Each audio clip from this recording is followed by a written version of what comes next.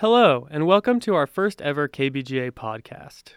I'm John Hooks, and I'm the media director here at KBGA and the host of Missoula Community Weekly.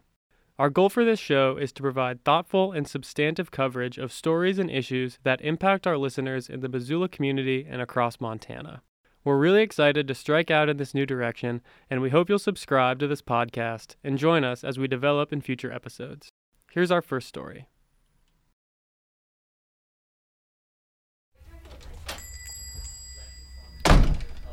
On March 4th at 8 p.m., Michael Cassio walked into a small secondhand store in downtown Missoula. It's a small place and kind of dingy. Most of the floor is covered with merchandise, with used bikes and clothes racks stashed away in most of the corners, and what seems like a limitless supply of old kitchen utensils and power tools piled on every available surface. Yeah, it's ripe for a backroom dealing, as it were, for sure. It was after hours and the store was closed, but there were 6 other people there, and they were all clustered around the front desk, looking on as the store's owner, a notary public, shifted through stacks of paper in front of him. Yeah, we met up there at the very end, and then I think all the Missoula-based signature gatherers were there at that point, so there's like 6 or 7 people. Standing under ceiling-high shelves of stereo equipment, Michael watched the store's owner methodically notarize each of the petition affidavits he and the other canvassers in the room had spent the last few weeks compiling. All told, they'd gathered together more than 1,700 signatures of Montanans who were petitioning the state to place candidates from the Green Party on the ballot for the upcoming midterm election. That same night, 9 other canvassers were also meeting with notaries in Butte and Billings, preparing to submit the rest of more than 10,000 signatures they'd gathered across Montana.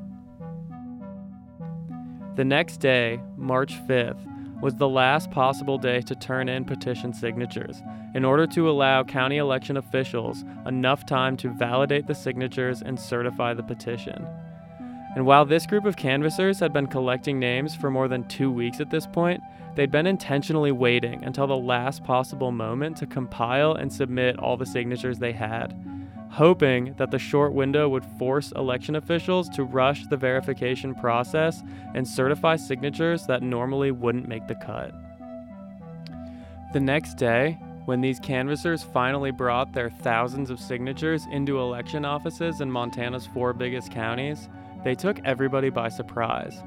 No signatures in this petition had been turned in since the previous June, and no one was expecting much movement as the deadline approached. Not the election workers, who were only given a week to sort through thousands of signatures, not the Democrats and Republicans already on the ballot, even the official state Green Party, who had largely failed in their own signature gathering efforts, had any idea this was happening. But just like that, seemingly out of nowhere, these canvassers had submitted more than twice the required number of signatures for qualification. And a week later, on March 12th, Republican Secretary of State Corey Stapleton officially placed the Green Party on the ballot.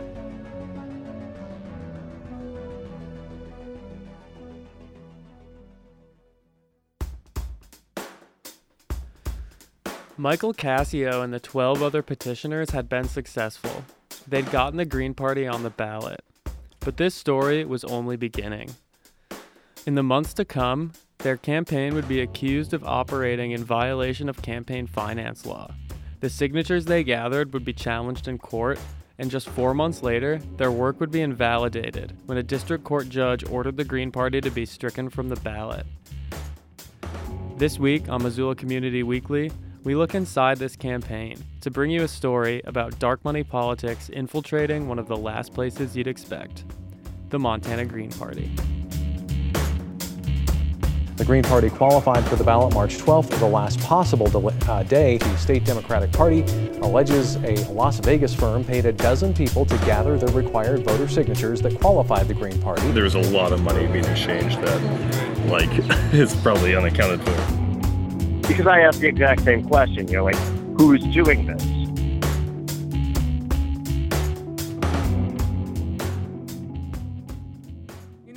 When I was little once, and I remember I really liked Batman, and I liked Spider-Man was pretty good too, but I really liked Ralph Nader.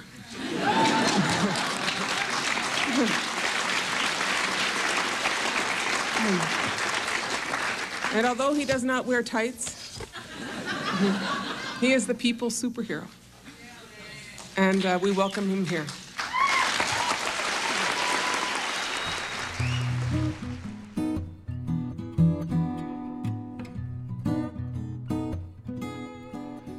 The Montana Green Party is an extremely small operation in political terms.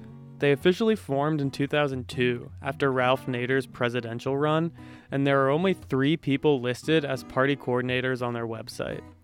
Practically all of their official ballot qualification efforts have been carried out by one couple from Missoula, Danielle and Thomas Breck. The Green Party is required by state law to petition for their place on the ballot because they failed to get more than 5% of the votes cast for Governor Steve Bullock in his 2016 re-election. Montana law requires parties who get less than 5% of the vote to demonstrate a modicum of support, which means that the party has to collect at least 5,000 signatures and meet a minimum threshold in 34 of Montana's state house districts in order to qualify a ballot petition. Reaching this threshold has been a big problem for them in the past. In last year's special congressional election, the Green Party spent months petitioning. They placed their petition online and called for volunteers to collect signatures on their own. But even after months of campaigning, with less than 400 signatures collected, they failed to make the primary ballot. The Brecks continued their campaign efforts throughout last year in an attempt to get on the midterm ballot. The party continued to offer their petition online and used a $2,000 contribution from the National Green Party to pay for Amazon gift cards to incentivize people to gather more signatures. But the mountain was still far too steep for such a small operation, and records indicate that the Brecks may have just given up after they stopped submitting petitions in June 2017 with only 700 signatures. By the turn of the year, this campaign was mostly forgotten about.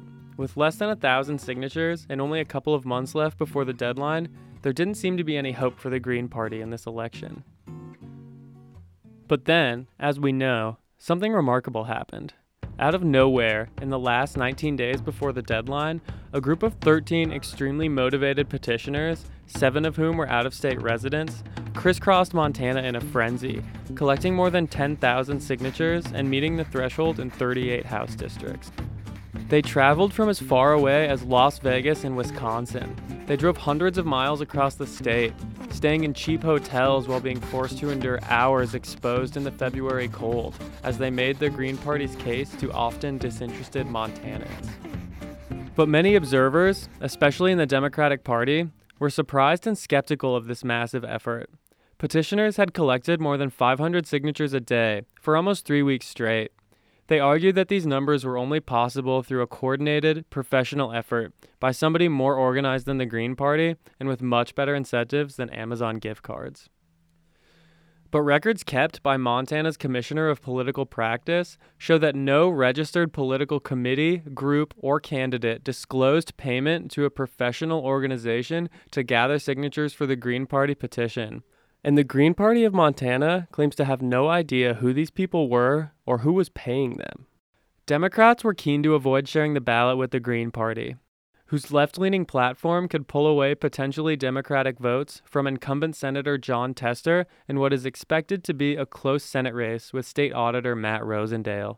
So, in late March, the Democratic Party filed a complaint with the Commission of Political Practice, alleging that a professional signature gathering campaign had been conducted in violation of campaign finance law. At the same time, they filed a suit in district court, alleging that more than 100 of the signatures in this petition were invalid and shouldn't have been certified by the Secretary of State. In the months since that night at the secondhand store, the story of this simple ballot petition has been litigated and politicized, used as a chess piece in a Senate race with a national audience. But before all that, there was another story, about a motley crew of experienced political operatives and normal Montanans just looking for a paycheck, who were on the ground with clipboards in gas station and supermarket parking lots, collecting the signatures that would later be so hotly contested. a story about how ordinary people came to interact with the shadowy side of politics.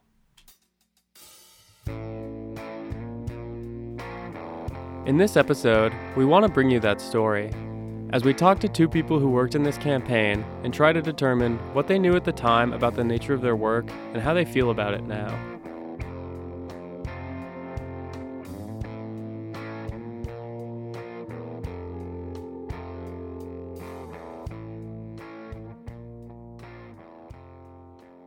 In early February, Michael Cassio was looking for a job. Now we should mention that Michael Cassio is not this person's real name, and recordings of his voice have been altered for this podcast. But he was looking for a job, and he'd been making ends meet with service jobs for a while now, but he was planning a trip soon to go down to California with his girlfriend, and he needed some extra cash to pull it off. A little while later, he found an opportunity in an unlikely place. So I have a medical marijuana card, and my dispensary, the people that own it, one of the guys that owns it, asked me if I'd be interested in doing some short-term work for the Green Party.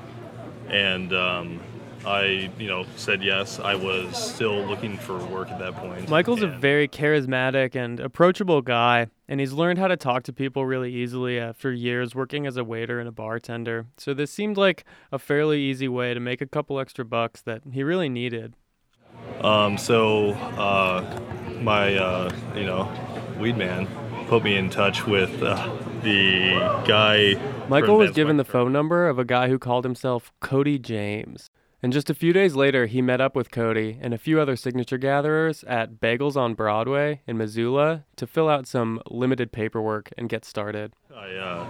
So they put me in contact with him, and eventually I, picked out a day that I could ostensibly start, and met him and a group of other guys down at the Bagels on Broadway, and went over, did some very fast paperwork. It wasn't, it was pretty cursory at best, like a W-4 and a photo ID picture, and that's about it. And then started gathering signatures, I think. It was in this initial meeting, early morning at the bagel shop, where Michael started to have his first misgivings about just how above board this whole operation was. Spartan. It felt like there's a bridge group of, elderly women there and two guys getting their, probably fifth cup of coffee already that day. And we're discussing in the most vague terms to go gather signatures, essentially. Around this same time, Matt Maskey, a professional field organizer and canvasser who lives in North Dakota, heard from contacts in the field that the Montana Green Party had just 3 weeks to qualify for the ballot, and a professional operation was underway to gather signatures. So there have been countless studies that have been done showing the effectiveness of radio ads, TV ads, direct mail, email, things like that. And what it comes right down to is the single most effective way to get something done is one-on-one human interaction.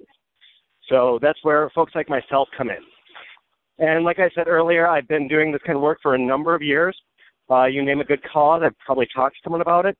Name part of the country, and I've probably been there. So, and in the years that I've been doing this, I have built up enough contacts and heard that the Montana Green Party needed enough signatures to get them on the ballot.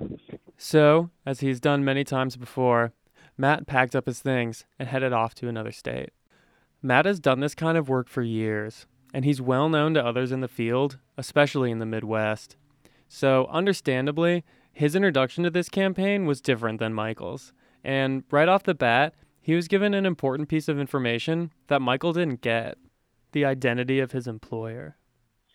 So it was a private firm by the name of Advanced Micro-Targeting, and they specialize in this field of work. So, they run all sorts of different campaigns, but what it comes right down to is they're one of the best in that field of work.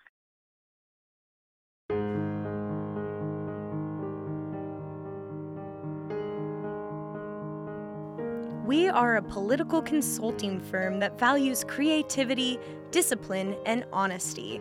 Hard work, hard data, and real-time analysis drive your message. At AMT, your race is our race. Your passion is our passion.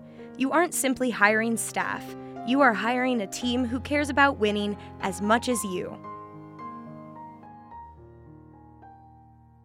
Advanced Micro-Targeting is, by all accounts, a fairly large political consulting firm that's based out of Las Vegas and specializes in field canvassing. They claim to have 22 states under their reach, including Montana, but aside from a few recent state elections in Nevada and Texas where they were charged with making intentionally false claims to voters, any news or information about them is minimal and pretty hard to come by. We've tried to reach out to them for the record of this podcast, but their company email just seems to deposit into a black hole and the listed phone number just rings endlessly without an answer. Their website is also really sparse and not helpful, and besides a list of recent campaign victories that is overwhelmingly Republican, there's just some stock photos and lots of buzzwords about things like creativity and discipline.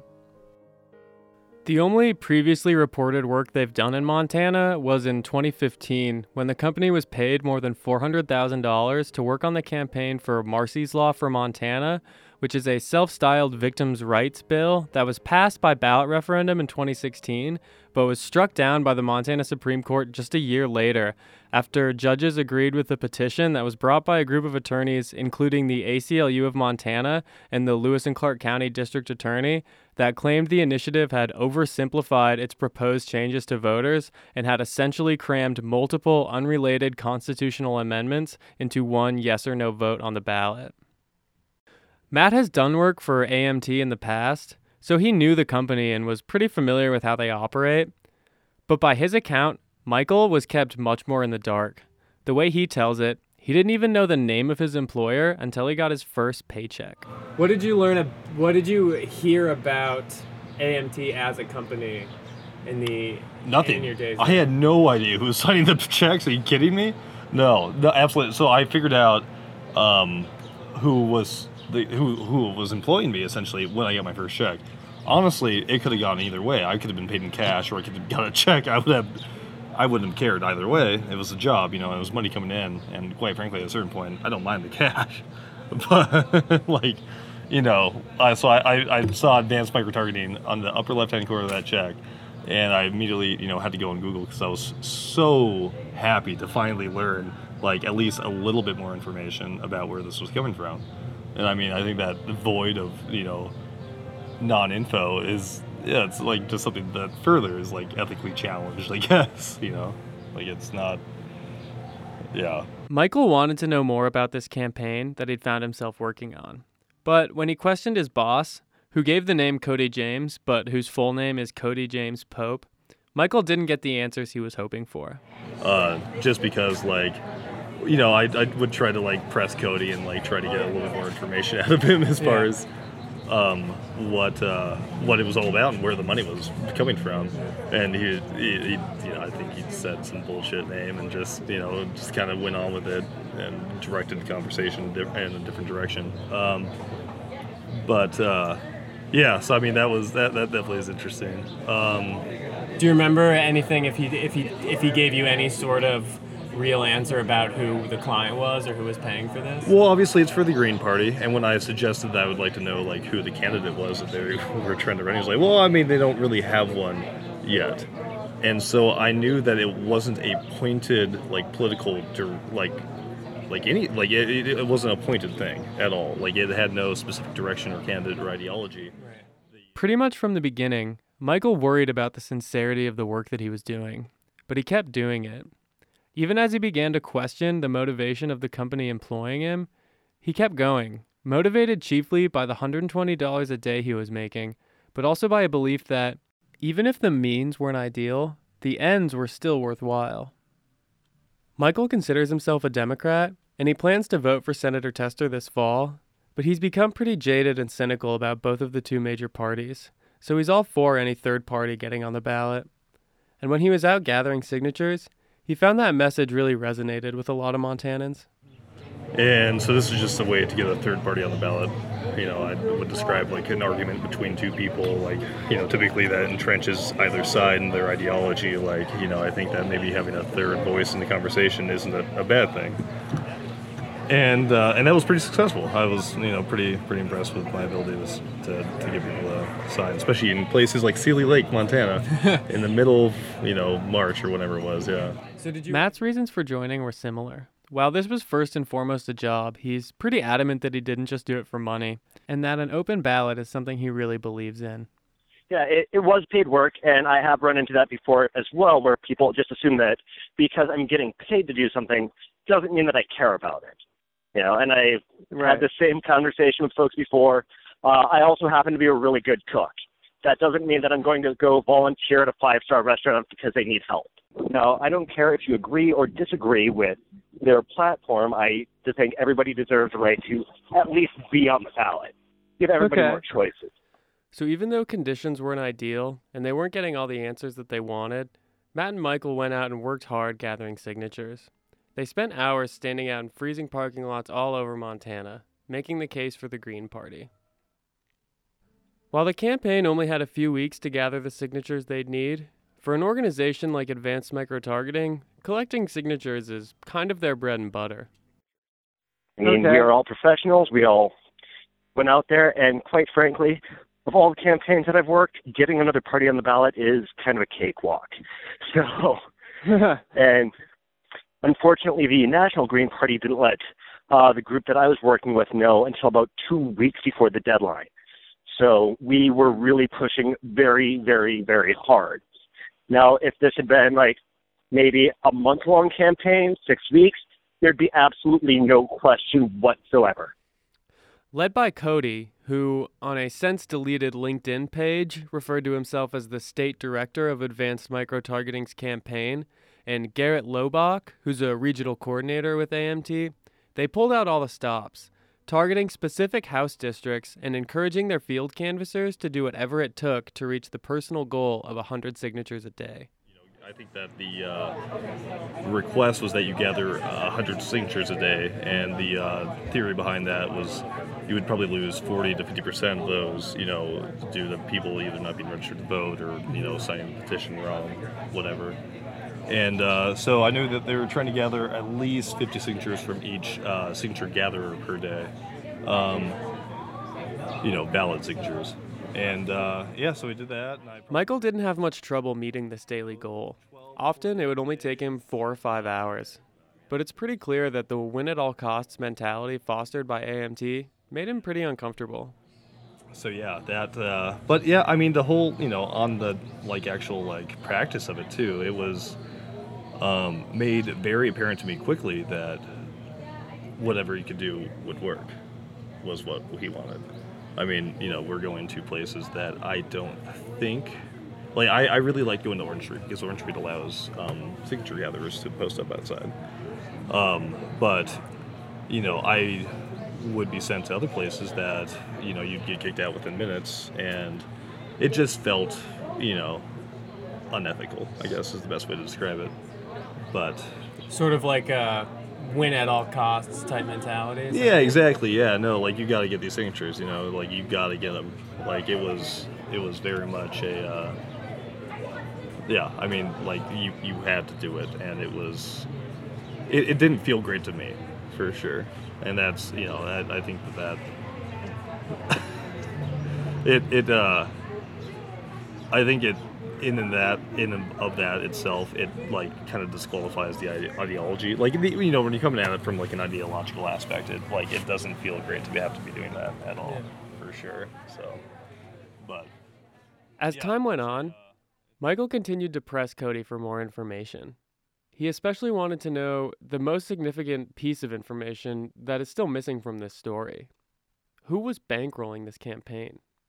Do you remember, did somebody directly tell you this was being paid for by the Green Party? I think that Cody probably said, when I asked where the money was coming from, he said a name, and the intonation was it was a George Soros type of figure, a Democratic, donor, or at least a liberal donor. And and it was maybe other people were more fooled by it. I thought it was pretty thinly veiled. Okay. Like, he was not substantive enough to really to convince anyone, really. Obviously my inspiration behind doing it was... Matt had the same question, but when he spoke to his coworkers about it, he got a different answer. I believe it was the National Green Party. The National Green Party? I believe so. Okay. Unfortunately, being at this level of the totem pole in the whole political realm, I don't really get told much about, who's paying the bills. But where did you hear that? Was that just sort of like the water cooler talk, or? That's that was basically water cooler talk, because I asked the exact same question. Who's doing this? Or who's asking us to come out?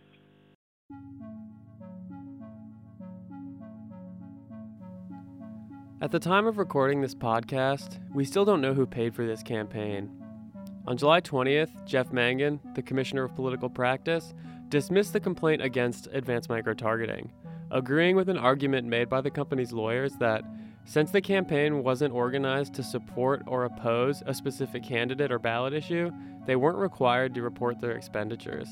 The commissioner did, however, find the Montana Green Party to be in violation of campaign law and ordered the party to disclose the amount they paid advanced micro-targeting. But the Green Party has maintained their claim that they have no idea this campaign was happening and had no contact at all with AMT. And the National Green Party has stated to Lee newspapers that they also had no involvement in hiring signature gatherers. Frustratingly, we may never know for certain who was behind this campaign or what their motive was. In the months since March 4th, the night at the second-hand store, Matt and Michael have moved on with their lives. Matt went back to North Dakota and seemed unaware of any of the drama that followed the petition until I contacted him for this podcast. Michael went on his trip to California and had a great time, but as a Missoula resident, he's been following the developments in this story since the petition was submitted. He doesn't regret the work he did for this campaign, but he doesn't feel great about it either. For people like Matt, who live and work in the world of politics and field organizing, this kind of thing often just comes with the territory. It's not ideal, and you may not always like it, but you keep going, moving from campaign to campaign, trying your best to advocate for the things you believe in. But for people like Michael, regular citizens who get drawn into this world short term, it can be disillusioning, and it can place people in a tough position where their paycheck is dependent on doing things they find unethical. It illustrates the difference between our perception of political action and the reality that action occupies. When he and I met up, I asked him to reflect on his involvement, now that a few months had passed and much more information had become available, and his response was really interesting. When you look at the results of it, I would make this joke during the signature gathering, I don't know what actions I'm gonna have to do this coming fall to offset the bad karma I'm getting from doing this. It was very clear to me in the moment that it wasn't great, but that's the fate of the common person to have to fucking do a job, that's it. So I think that there's a whole different discussion to be had after that point. Yeah. What do you, in the months of reflection or so, what do you think about this campaign or your involvement? Just if you've thought about it or reflected on it, what's your sort of self-reflective take on what you're involved in? Self-reflection, I was pretty proactive throughout the campaign itself in my pursuit of trying to get information about what was going on. In the long run, to see the disqualification of the Green Party is, I think, a good thing, and that so much of this doesn't really necessarily bear on my experience doing this. So much of it has to bear on the current political climate and the necessity for Jon Tesser to win the Senate seat. That's very much why I'm happy to see it. It's not because a company came into Montana. I do think that we have huge issues with political finance, and that all respect to Kennedy writing a decision on Citizens United, but I think that Bullock's really doing a great job. and I'm really speaking tangentially outside of like my involvement with the campaign right now. I think as far as the campaign itself, it's, you know, I probably won't ever do that type of work again. I learned a lot from it. I learned a little bit about civics and the political process, and I've learned more about the political process in the aftermath than I think I did during it. I learned how to talk to a wide variety of people. You know, as a bartender or a server, you already do that, but you don't exactly foist yourself out into the open public that you're really forced to talk to people in that way, you know, like, and you're forced to talk about politics. And I think that I learned that there are a lot of people that will have the discussion where I didn't necessarily think that they would before. Going out to Sealy Lake or Lolo to get people to sign a petition for the Green Party, at multiple points got me threatened. But at multiple points, I would talk to people who I would have thought on site they would threaten me, and they were very warm. Also heard a lot of great jokes about communism. Communism's like a watermelon, green on the outside, red on the inside, you know, shit like that. Which... Did that come from people in Sealy and Lolo? No, that came from a man outside Orange Street Food Farm, the one place I like to be. And it was, you know, it was definitely interesting. And I think that it, honestly, what I learned from this, is that it shouldn't be so hard to get a third party on the ballot. That this is a ridiculous process for anyone to have to go through, for any political party. And I think that argument really resonated with Republicans, Democrats, Libertarians. It really did well, for sure. And that gives me a little bit of hope, I guess, in some way. To the tune of $1,200, I don't think that, like, you know, that's a huge amount of money. I feel like it was fairly compensated in some ways. It was harder work than I would have ever imagined it to be. But, you know, in the end of all things, I don't think that compensation should be necessarily even there in politics. The money should be in politics. I mean, let's be clear here. That's kind of where I lie in the issue, is that it's unfortunate that Citizens United has allowed so much cash to come into everything, and, you know, corporations to make political contributions. It's horrible. Absolutely horrible. What would you say if someone said, you know, like you just said, you believe that this money should be out of politics, and groups like advanced micro-targeting shouldn't be allowed to carry out political operations without disclosure, yet you accepted money from this group to carry out a political operation that was not disclosed. Right. You know, so there is to the dissonance in that. An idea of hypocrisy there, where right. Like, you stand against this, but you still accepted money from this organization to do this thing. Well, the thing is, you know, I need money. There was a laundry list of reasons behind that. I, you know, had a great job that ended in 2016, and I was able to start volunteering for a lot of my time after that, and I maintained jobs from that weren't able to pay my wage, weren't able to pay my living expenses. And so, you know, when it comes to making a buy and you have an opportunity to make some money, I'll take it. I don't know whether it's a great point to make, simply because I think that so much information has come in the wake of it that would have changed the ultimate outcome. At the time, I very easily justified it because while I'm not for the Green Party, I am for the multi-party system. And that's a very easy justification for me to make. But do you want to continue this elsewhere? I think that we might be... I'm pretty much done. It's just one last thing is if you have anything else you want to say on the record, this is your opportunity. Yeah, no, sure. Well, you know, I hope the best for Tester. I hope the was for advanced micro-targeting, and I hope to find out where the money came from. That's You feel like people of Montana have a right to know who paid for this campaign and why? yeah. I think that's absolutely the truth. I think that the people of the United States, further in Montana, have the right to know about any political campaign finance, and I think that the obscuration of political campaign financing is horrible. I think that it coming into politics in such a huge way is even worse, obviously. But like, it's public ledger is important to uphold. It's not something to debate, and just as a way to get people elected who are either fake and lie, or they or they stand for or they're the Paul Ryan type who like earnestly want to stand for something good, to stand for something that they actually want to happen, and then just sell their souls regardless. And that's maybe also an indictment of me in some ways, but that's that's the case. So.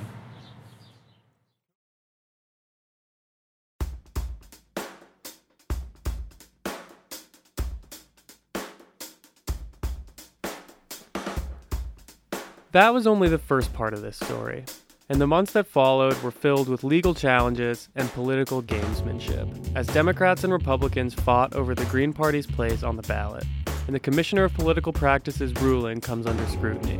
In our next episode, we'll continue this story to tell you about the ongoing fight over the fate of the Green Party. One of two people who filed this week to run as a Green Party candidate for the U.S. Senate used to work for the state Republican Party. The Montana Democratic Party and 3 of its supporters filed suit late today to remove the Green Party from the 2018 ballot in Montana.